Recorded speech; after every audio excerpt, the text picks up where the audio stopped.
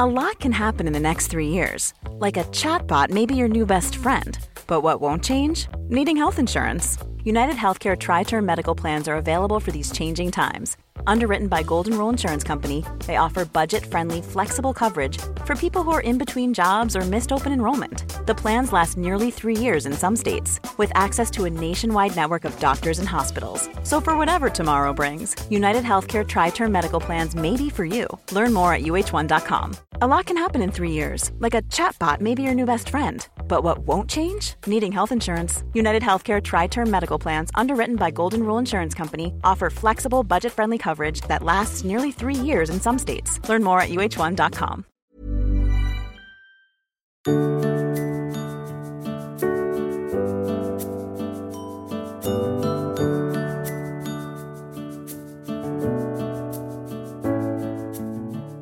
Hello and welcome to the Friday Five, my weekly update from the wonderful world of well-being.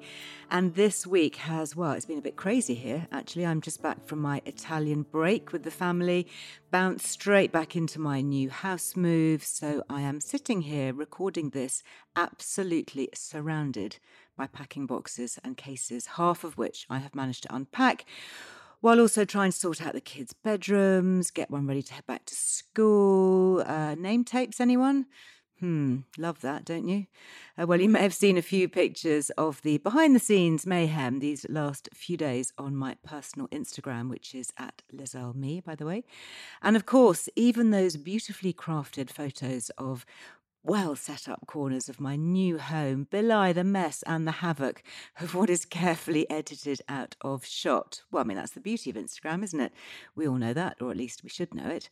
Doesn't always reflect real life. I have also been getting ready for my middle son, Kit's first term at uni, teaching him a few life skills for his new life away from home, which includes things like how to work the washing machine.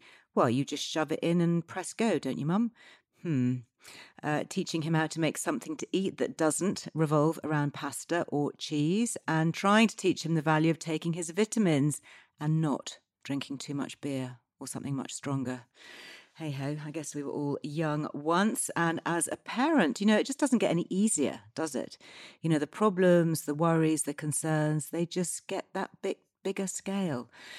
Well, talking of bigger scale, I am delighted to be joined back on my pod this week by one of my favourite medics, Dr Aseem Malhotra, the award-winning consultant cardiologist and professor of evidence-based medicine, to chat about one of the truly bigger scale controversies in our healthcare at the moment, especially for those of us living the second half of life, and that is whether or not to take statins.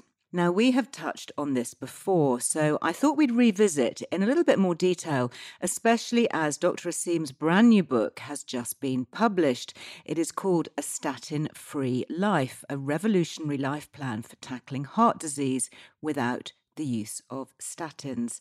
And he joins me here now to discuss, as well as share news of his appointment as chairman of the registered charity, the Public Health Collaboration.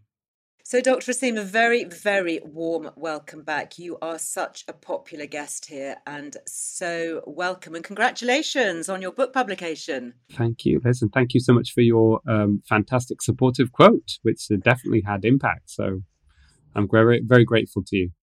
Delighted. I'm absolutely delighted to have been able to see it, first of all, and to read it. And I think it's a fascinating read. And I think, can we go back to the beginning for those who aren't really familiar with the whole statin story?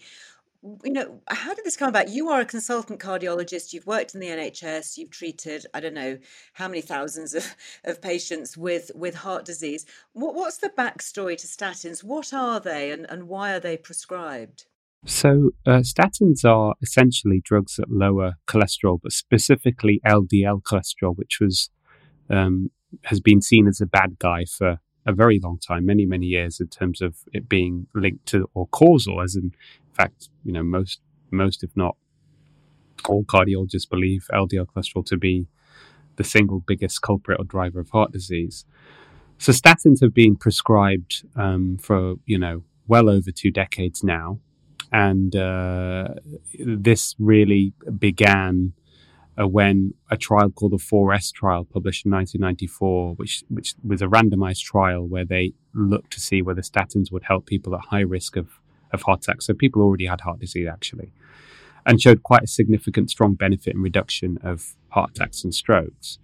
But actually, the reality is, Liz, when all the trials are put together and you try and figure out whether statins have an effect or a benefit, most people are surprised with what the actual individual benefit is, which we'll come on to. But really, that's the story of statins. And they're so massively prescribed that it's estimated that almost 1 billion people around the world are prescribed statins now. Good heavens. So basically what they do, they lower the LDL part of cholesterol. They do. The LDL cholesterol, absolutely. Okay. So when the trials were done, the benefit was shown to people who'd obviously had heart attacks, who'd had strokes, but now they seem to be routinely prescribed pretty much for everybody who reached a certain age. Yeah, so this is where over time the indications or the threshold, if you like, for prescribing these drugs has lowered, so that now people who are otherwise healthy, who don't have any heart disease, are advised in many cases to take them. And that's where really the benefit seems to diminish. So just to put things in context, Liz, if you've had a heart attack or you have heart disease, taking a statin religiously every day for 5 years, there's about a 1 in 39 chance that it will prevent you having a further heart attack or a non-fatal heart attack if you haven't had one.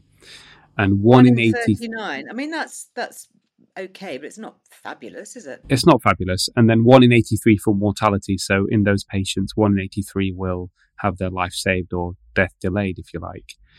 And it's interesting you say that it's not fabulous. So every patient obviously has a different perspective when it comes to these sorts of stats. Right. But actually, even if you as I write about in the book, even if you look at people who are given that information on a benefit of a drug without being told there's any side effects. So even if you're told there's no side effects from this drug and this is the benefit, about a third of them, interestingly, would not take the pill. So this is for people with heart disease. And I even wrote a case study up of a patient of mine he was a former pilot with Virgin Atlantic. And he had a heart attack many, many years ago. And he then suffered quite significant side effects from statins and did his own research and reading, but ultimately looking at those statistics. And he was actually a maths and physics teacher before he was an airline pilot. He made an informed decision not to take the statin anymore. He thought the statistics were pretty useless from his perspective. And he's a very well-informed guy. So even people with heart disease, many of them will decide that they don't want to take it. Then you move on to the lower risk people, i.e. people who have not had diagnosis of severe coronary artery disease or have had a heart attack. And actually, the overall benefit for those is, one, there isn't any mortality benefit, so they're not going to live 1 day longer. But there's about a 1 in 1% chance or 1 in 100 chance that it'll prevent a non-fatal heart attack or minor stroke. By the way, Liz, you've got to also understand that this is still based upon industry-sponsored drug trials.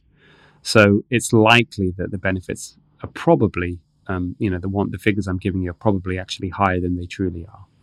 So that's really the statin story, if you like. I think the problem is most doctors are not aware of this data. They don't look at it from that perspective, even though they should be doing from an ethical point of view. And clearly, most 99.99% of patients aren't told this. In my consultations with my patients, I always give them this information. I think it's really important for them to be fully informed. And patients want to know that information. They feel empowered with it.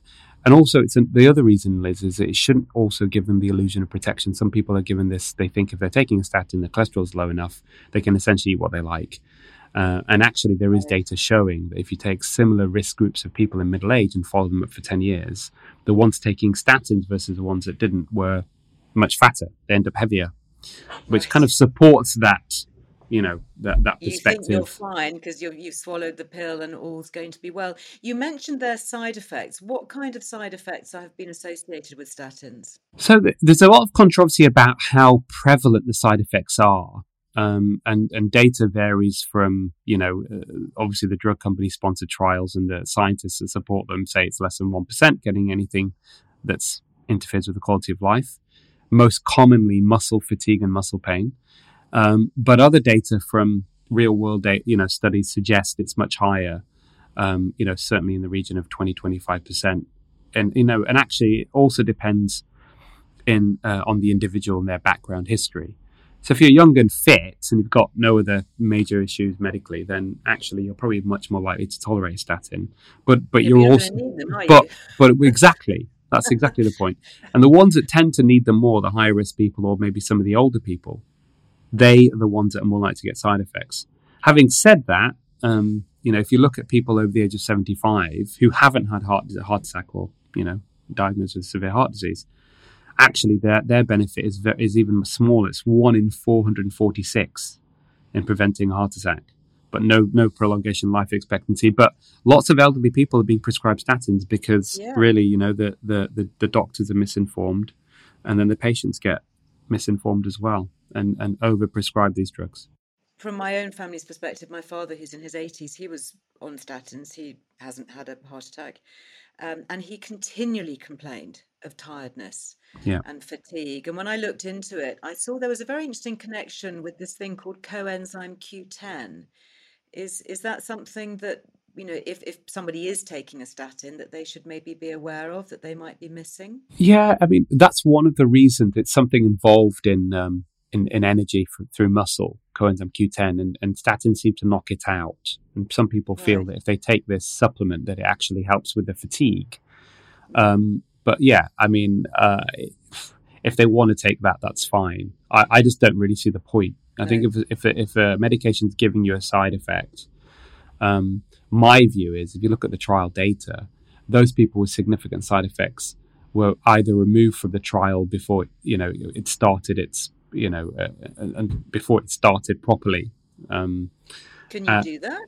yeah, it's very common. That's another, Really? yeah. So one of the trials called the Heart Protection Study, they had, I think, 36,000 people enrolled in the trial, and around 12,000 people were removed before the trial began. Why? Why And were they within the 6 removed? weeks, the reason they gave was non-compliance, but basically what that means is most of those people probably got side effects and couldn't tolerate the drug. And then what they do is then the results are only reported on the people who have had, who are then left in the trial, not the people that were removed beforehand. So there's more obviously skewing and bias then in terms of the interpretation of the data. That's so hard, isn't it? And I can imagine as a GP, it's incredibly hard because a lot of the information is provided by the drug companies. So you're very reliant on them having a degree of impartiality, which I guess is almost inevitably going to be hard to find. Absolutely, Liz. That's one of the biggest problems and issues we have in modern medicine at the moment is, as I've written about and given lectures on, Mm. is that because of this too much influence by the drug companies over Mm. even guidelines, bodies, etc. Ultimately, what happens downstream, for the patient and the doctor in the consultation room, is the doctors then making clinical decisions about prescribing a medication based upon biased and commercially influenced or corrupted, if you like, information, where the benefits are grossly exaggerated and the harms are minimized, and that skews everything, doesn't it, in the wrong way. Absolutely. Well, as a professor of evidence-based medicine, you must be making yourself slightly unpopular with some people in the pharmaceutical industry. Yeah, but I don't think it's about being popular anyway, Liz, isn't it? It's just about doing the right thing. For me, my duty is to True. scientific integrity and to my patients. So I'm really not, if people are not happy with what I'm saying, I think they really need to take a good look in the mirror and ask themselves, what is their purpose of life? I mean, what are they here to do? Wow. The ultimate purpose of knowledge is to reduce human suffering. So they've got to ask themselves, how are they contributing to society, for themselves, for their kids, by Mm. perpetuating this, which is ultimately fraud, isn't it? It's fraud. It's Oh my fraud goodness. definition is wrongful or criminal deception for the purposes of financial gain. And I think that I would very strongly argue, and this isn't about conspiracy theories, it's just the system, the way business is done.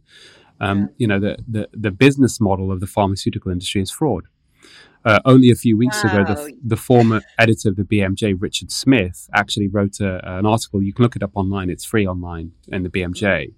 And he says, is it time for us to consider all health research to be fraudulent until proven otherwise? That's how bad the situation is. Oh my goodness. And how does this link with your new role with this? Let's talk about this charity and your new chairmanship. How does it connect with that? Yeah, so the Public Health Collaboration is essentially a grassroots organization that's made up of We've got around 200 healthcare professionals and 300 members of the public and patients, ambassadors, if you like, the 200 for the Public Health Collaboration. So it's essentially, doctors, nurses, dietitians, pharmacists, health coaches. And our main aim, really, our campaigning mission statement is to clean up the health and medical misinformation mess, which actually causes so much damage to people all around the world. And that's what I've been made chair of. And we are, I'm in the process over the next few weeks to months writing a broader manifesto. But there are different areas that we are going to tackle. Obviously, one of the primary aims of the charity, which doesn't receive any corporate sponsorships, it's just funded by the public for the public, and we all do this work, essentially for free, is to reverse the obesity epidemic. That's one of the main things we want to do. Really, just shift and get people's lives healthier and happier. And part of that is getting a fairer society. Many people get sick, Liz, because of the circumstances in which they live through work as well. So, people in very high demand, low paid jobs where they feel lack of control, that in itself is a killer. It's a huge psychological stress. And when you look at it, ultimately, a lot of the time, it's very clear that the pay that many production workers and big companies are getting is so low. It's completely unethical and unjust that this happens. But it damages your health. And one of the things we need to look at is really the structural drivers of disease from a population perspective. At the root of many of these problems that we're facing are really structural issues. Food environment, poor regulation, the fact that these big companies are allowed to market products that are damaging to health. I mean, how did we ever allow that to happen? It wasn't through democratic means, Liz. It was just by stealth. It was very slow over many, many years. Too much influence of industry over politicians and even the law. So there's actually a lot we need to do. But I think what we will be doing, in this over the next few months to years as a campaigning organization is really it's important that we, speak in a language that everybody can understand, and through scientific and evidence-based processes, convince people of, or at least try and guide them towards having healthier lives. Ultimately, that's what we all want. But I'm very much a Democrat. I believe in democracy, so I think it's important that we do this in a way that most people ultimately will agree with, that things need changing, and this is how we do it. So that it benefits everybody. This isn't about left wing, right wing.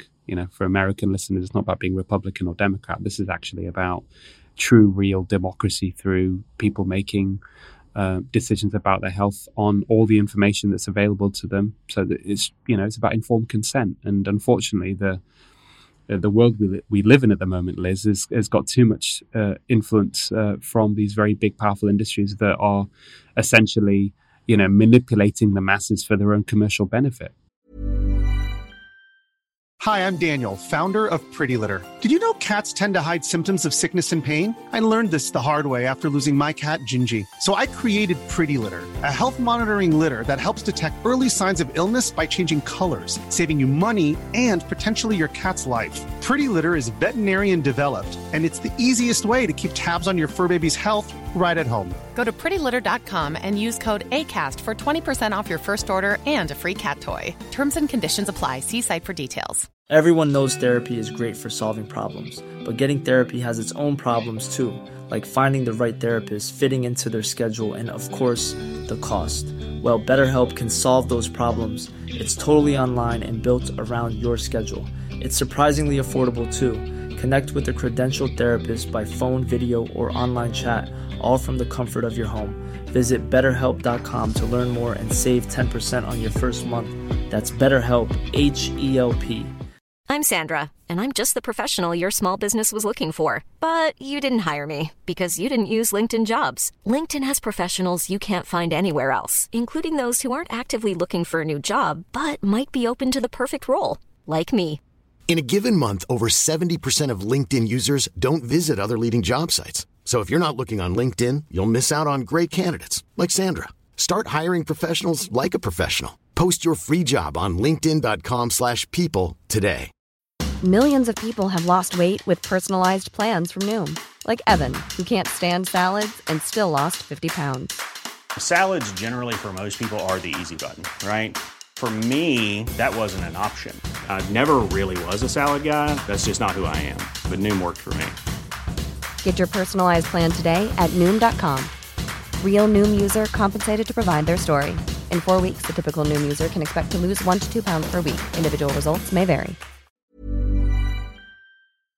Wow. Well, I have to say, it's really fascinating talking to you and to so many other medics over the years, really connecting the link between the food industry and pharmaceuticals and health. And I know that you've been a passionate advocate talking out against obesity and the amount of sugar in the diet, for example. You know, as a cardiologist, has that played a big role in your work? Yeah, absolutely. For me, Liz, actually, that's where it all started. Going back over 10 years, was the reason I sort of went into this, became an activist as well as just a clinician, was I wanted to try and understand why we had such an epidemic of obesity, why there was an increasing burden of chronic disease, why we hadn't curbed heart disease. And in that process, part of it through, scientific analysis, I was able to figure out that a lot of the information in science was flawed or certainly outdated. But then it was being perpetuated by very powerful commercial interests. And one of the things I did early on in 2013 is I wrote a commentary in the BMJ called Saturated Fat is Not the Major Issue, and really highlighted that saturated fat in foods like, red meat and eggs and butter and cheese and that kind of thing, there was no strong evidence at all that linked it with heart disease, despite this whole low-fat food movement. And in fact, refined carbs and sugar were probably a much bigger driver. In fact, the major issue in terms of the diet, and that's what we should be focusing on. But I also linked in the fact that this focus about low-fat foods and everything was actually because of a misguided assumption that lowering cholesterol was the key to curbing heart disease. And in that commentary, I really put it all together. I said that, low fat and low saturated fat foods were not helpful for people's health. In fact, probably having the opposite effect that they wanted. And that we'd overprescribed, millions of people on statin drugs, and that cholesterol itself was not really a major risk factor for heart disease, which I've highlighted in the book. So I'd put that jigsaw together then, always with an element of, if you're a good scientist, you also have to have some humility that some of the things you say might be wrong or outdated, or, that some other evidence may come that contradicts you.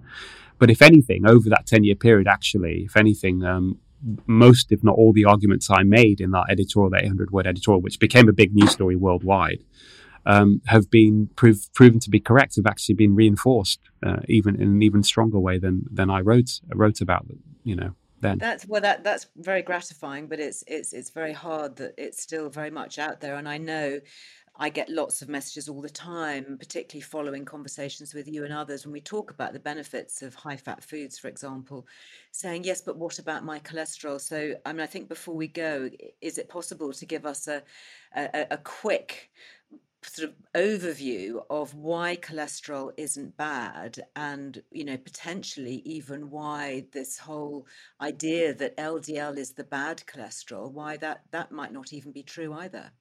Yeah, so I think people need to understand first and foremost that cholesterol is a very vital molecule in the body. It has many functions. It's involved in the synthesis of hormones. It makes up the cell membranes, the integrity of cell membranes.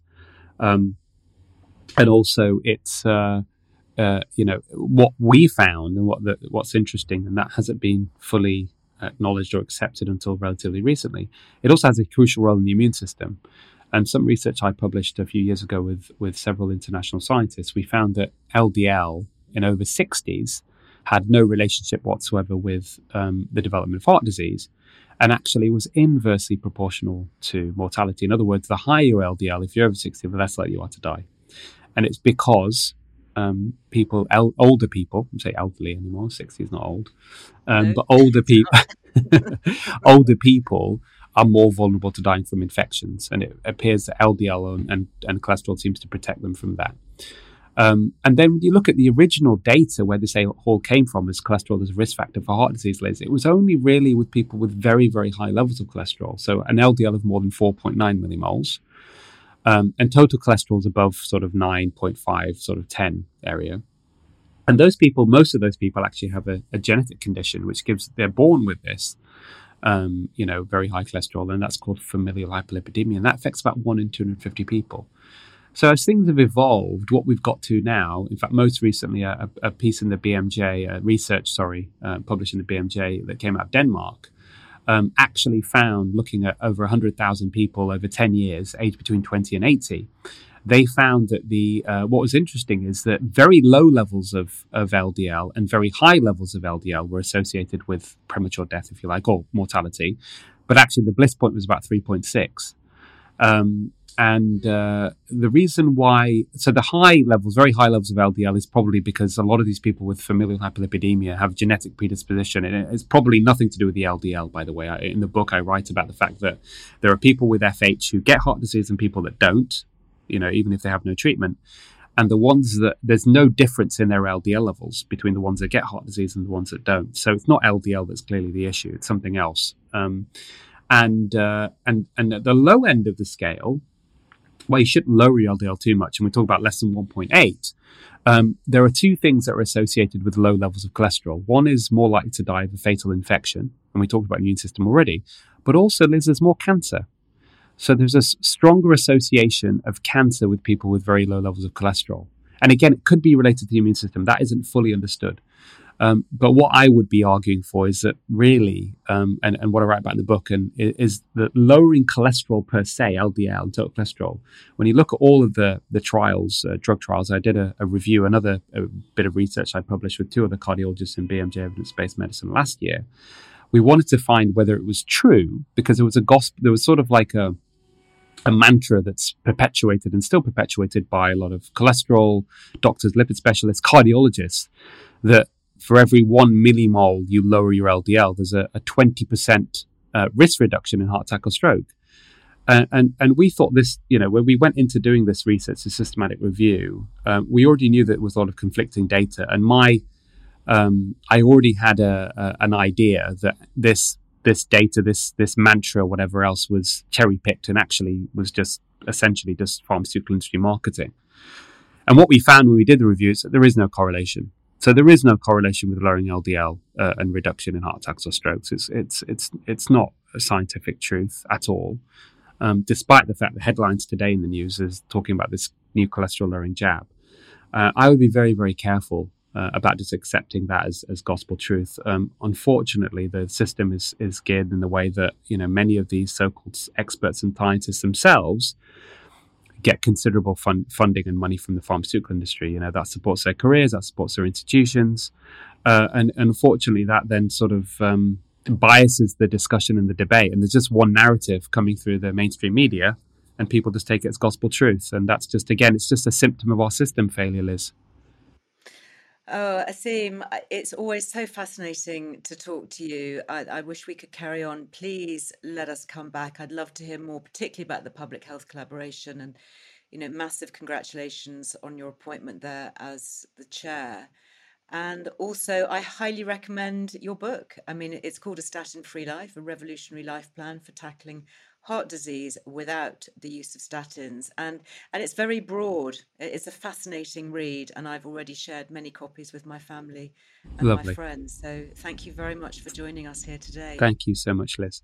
Well, that was all a bit fascinating, wasn't it? And, what I enjoy about talking to Dr. Aseem is not only his extraordinary breadth of specialist knowledge, but also his general care and concern for the overall well-being for humankind, as well as being an independent, free speaker and free from any vested financial interest. Much of the work he does, especially his research and charitable work, is given free of charge.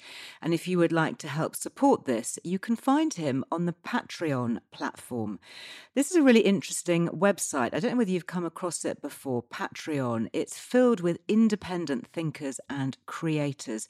Do check it out if you're not familiar with it. All sorts of people are on Patreon, and that's spelt Patreon, like kind of patron. I'm not sure actually whether it's pronounced patron or Patreon. I say Patreon.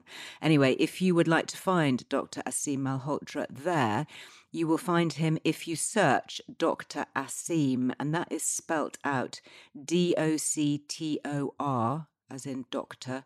Aseem, Dr Aseem, all one word, on Patreon.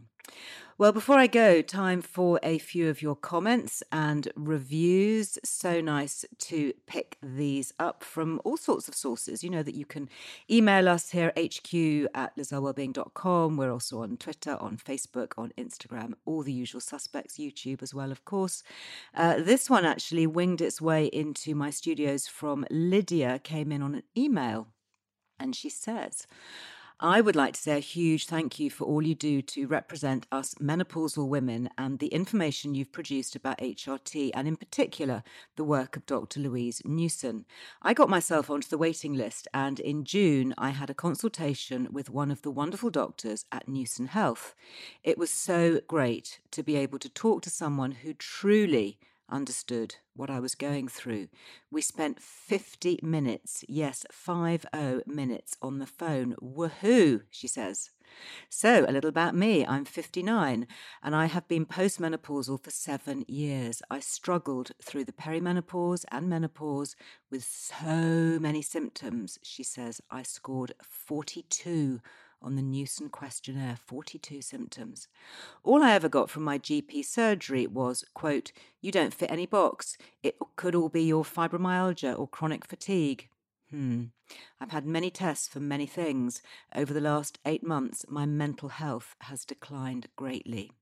So, jump forward 3 months and wow, I'm on estrogel, brackets, 4 pumps, Utrogestan, which is the micronized progesterone, and Vagifem. I noticed a difference within a few days. I didn't realize just how awful I felt until I started feeling better. My mental health has improved 90% and lots of improvements generally and a few symptoms that are not fun. Thank you again for all the joy of your Insta lives. Your podcasts and downloads have given to so many of us.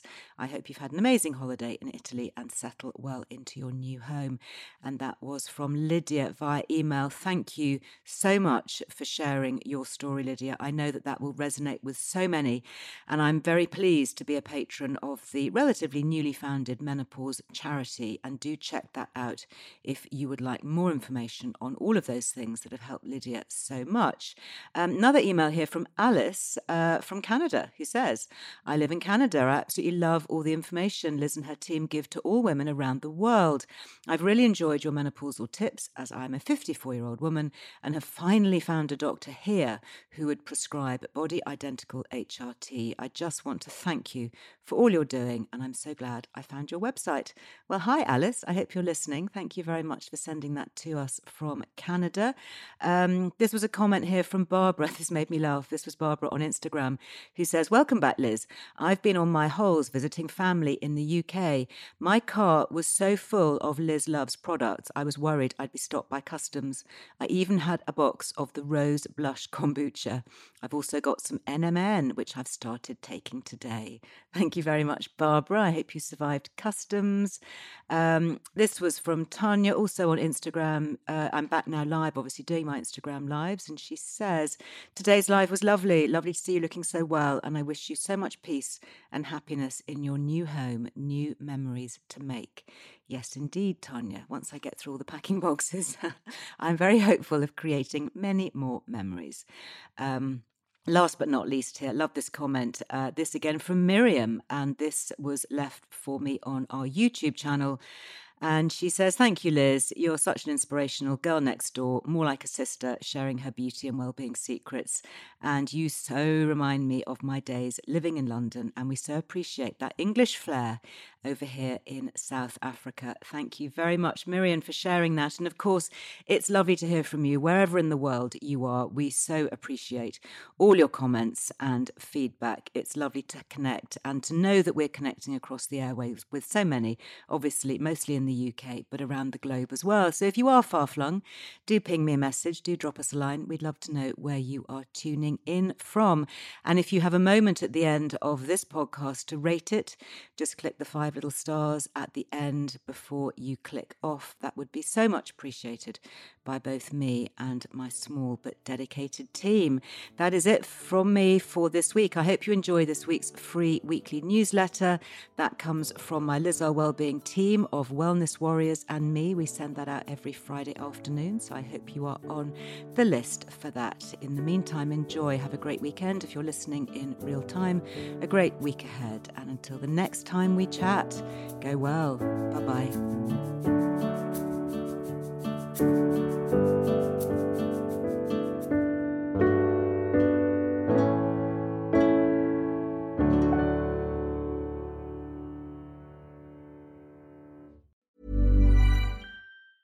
Planning for your next trip? Elevate your travel style with Quince. Quince has all the jet-setting essentials you'll want for your next getaway, like European linen, premium luggage options, buttery soft Italian leather bags, and so much more. And is all priced at 50 to 80% less than similar brands. Plus, Quince only works with factories that use safe and ethical manufacturing practices.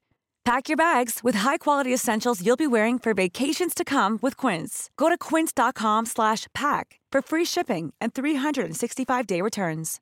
Imagine the softest sheets you've ever felt. Now imagine them getting even softer over time. That's what you'll feel with Boll & Branch's organic cotton sheets. In a recent customer survey, 96% replied that Boll & Branch sheets get softer with every wash. Start getting your best night's sleep in these sheets that get softer and softer for years to come. Try their sheets with a 30-night guarantee. Plus, get 15% off your first order at bollandbranch.com. Code BUTTERY. Exclusions apply. See site for details. Mom deserves the best, and there's no better place to shop for Mother's Day than Whole Foods Market. They're your destination for unbeatable savings, from premium gifts to show-stopping flowers and irresistible desserts. Start by saving 33% with Prime on all body care and candles. Then get a 15-stem bunch of tulips for just $9.99 each with Prime. Round out Mom's menu with festive rosé, irresistible berry chantilly cake, and more special treats. Come celebrate Mother's Day at Whole Foods Market.